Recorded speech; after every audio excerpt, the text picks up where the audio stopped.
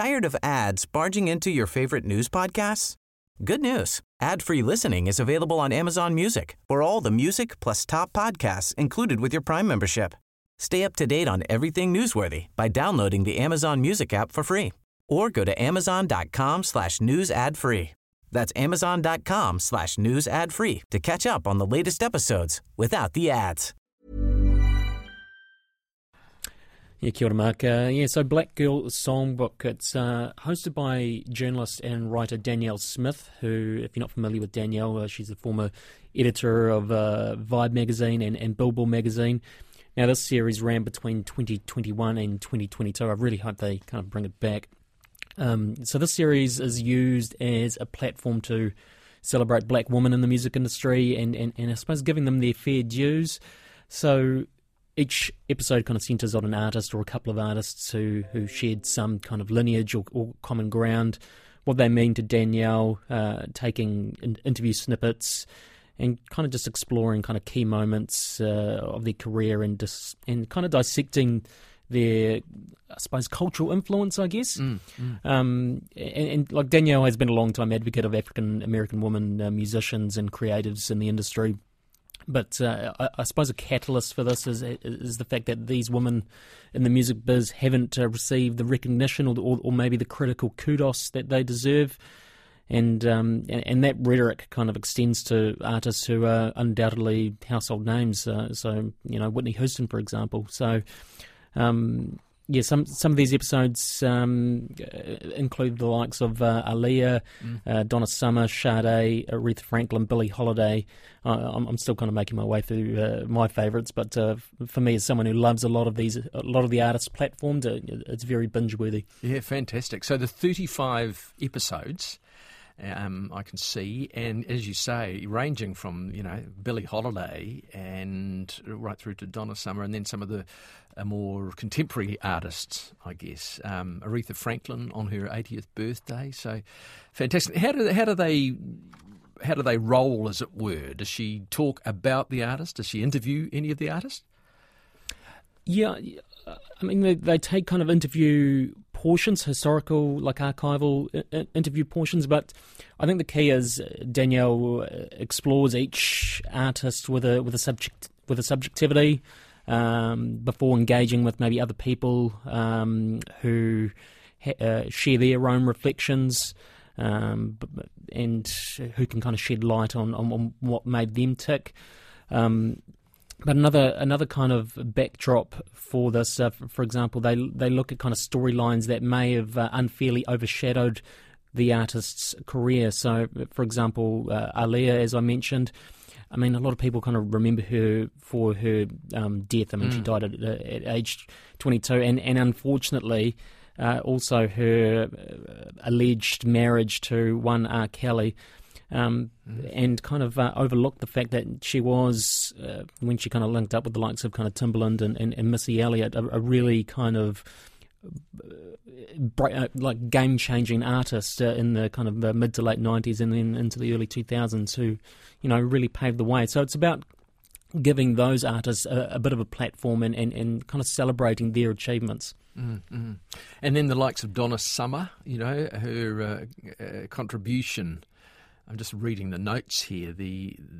Virtually an inventor, I guess, of disco music alongside the Bee Gees and many others, but a shining pop star, and then had some major trials for, just continuing that, I suppose, her esteem, her mana, because disco then became sort of a non-genre in a sense. People just loathed it in the end, but then she sort of still shone through, didn't she? Yeah, 100%. I'm glad you brought up Donna Summer. I mean, Danielle explores her clear influence on the development of disco and also house music. I mean, she's kind of responsible for a lot of the kind of pop music forms that we hear today. I mean, when she linked up with Giorgio Moroder in 1977 for the track "I Feel Love," I mean, that's one of the most groundbreaking pop songs of all time. And Danielle kind of sharply dismisses any suggestion that the Bee Gees' Saturday Night Fever soundtrack which I still love that soundtrack, but in fact it wasn't actually the ground zero for disco, as some more kind of casual fans may believe. So. Yes. Yeah, it's kind of righting some of those wrongs in terms of perception and in terms of credit for these particular artists. Do you have a favourite? I spoke of the Aaliyah one yes. Before, and I approached that episode with some trepidation because I knew they were going to maybe touch on the R. Kelly relationship, but I'm glad that episode did her justice, because I think she's kind of become a bit of a legacy act now. She's really kind of become a bit of a kind of cult icon, and unfortunately she has been known for her untimely death, which was horrific in 2001, but she really, as I said, kind of paved the way in terms of the production that she used, the musical breakthroughs that she used, and she paved the way for the likes of a Destiny's Child and a Beyonce or even a Rihanna. In that particular episode, they also kind of interview her choreographer, Fatima Robinson, who not only worked with Aaliyah, but Michael Jackson, the Backstreet Boys, and Mary J. Blige. And Fatima's far from a household name, but clearly she had a significant contribution to the popular music and popular culture, given her choreography achievements and portfolio.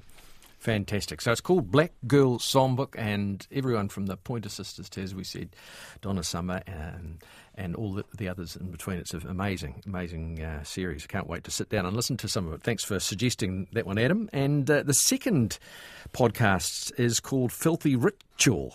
Not Filthy Rich, but Filthy Ritual. Tell us about this scam story. Engrossing story, this one. So this is a 6-part series that came out last year. It's hosted by Saruthi Bala and Hannah Maguire, who are behind the award-winning crime podcast Red-Handed, which I haven't listened to yet, but I've stumbled across Filthy Ritual, which is best described as a bit of a cautionary tale, especially in this modern climate. About a convicted super scammer named Juliet D'Souza, who swindled millions from several kind of unsuspecting victims around the North London area of Hampstead. So the story spans many years, essentially from the early 90s right up to Juliet D'Souza's trial in 2014, I do believe. Now, Juliet's whole shtick is that she claims to be a shamanic healer, and that she can harness certain spiritual energies for those who need it. But of course this comes at a price, so she scrupulously coerces and infiltrates her way into the lives of several residents in the Hampstead area, all of whom have certain things going on in their personal lives already, which has left them a little bit more vulnerable, a little bit or desperate, I guess. But she manipulates her subjects into handing over cash based on, shall we say, BS premonitions that she has, and before it's too late, she is MIA. She's essentially gone. Yeah. Taken the money and run. And is it a spoiler to say, did they get her in the end? I'll try and this will be spoiler free. So she does face trial in 2014. So leading up to that point, you do hear from some of the victims, some of the investigative journalists who tried to track this woman down after she hightailed it to Suriname. I don't know if I've never heard of Suriname previously to this podcast, but it's a small country, it's a small nation in South America, and also friends of the victims. One of whom, probably my favourite person in the series, really took it upon herself to become a bit of a private detective on the matter, just in the face of police apathy, I guess. This is I won't spoil it, but this is a bonkers story, and listening as an observer, instantaneously you can't help but wonder how these poor people fell into this web. But yes, you hear the stories of their personal circumstances, but one thing that kind of rings true and it hammers home, particularly in the last last couple of episodes is just how debilitating and how traumatic this woman's impact had on the people who were victimised. It's it just kind of leaves you feeling a little bit hollow in the end, but it's enthralling. It's a really, really crazy story, and I loved every single minute of it. And it just keeps you going. How many episodes are we talking about? It's just 6, so you could, if you had nothing to do, on the weekend, you could knock it off in a weekend sitting. So. Yeah, it's not too. I suppose one thing I would advise is that because some people who are interviewed use I suppose aliases. So there's a lot of characters kind of coming in. It's a little bit sprawling in that regard. So you really have to kind of tune your ear to follow each key development. But as I said, really captivating and enthralling story, and one that.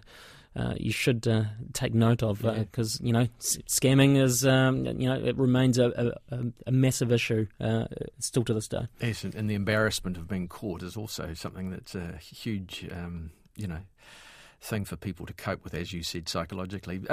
Do we actually get close to Juliet D'Souza, the scammer, at all?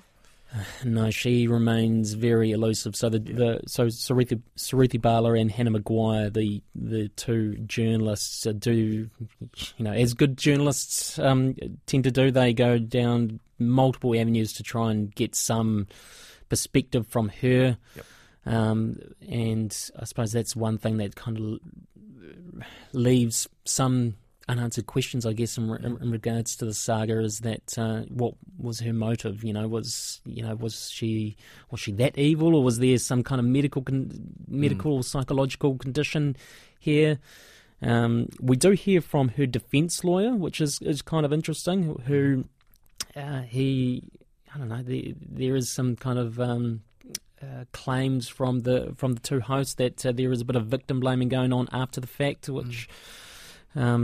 But a defence lawyer can only follow the instructions of their client in the end. But it's kind of interesting to hear his take on the whole thing. Adam, great to chat. Thank you so much for those two fantastic suggestions. By all accounts, Black Girl Songbook, the first one, and the second one, the scam story, Filthy Ritual. Thanks, Mark. Tired of ads barging into your favorite news podcasts? Good news. Ad-free listening is available on Amazon Music for all the music plus top podcasts included with your Prime membership. Stay up to date on everything newsworthy by downloading the Amazon Music app for free or go to amazon.com/news ad free. That's amazon.com/news ad free to catch up on the latest episodes without the ads.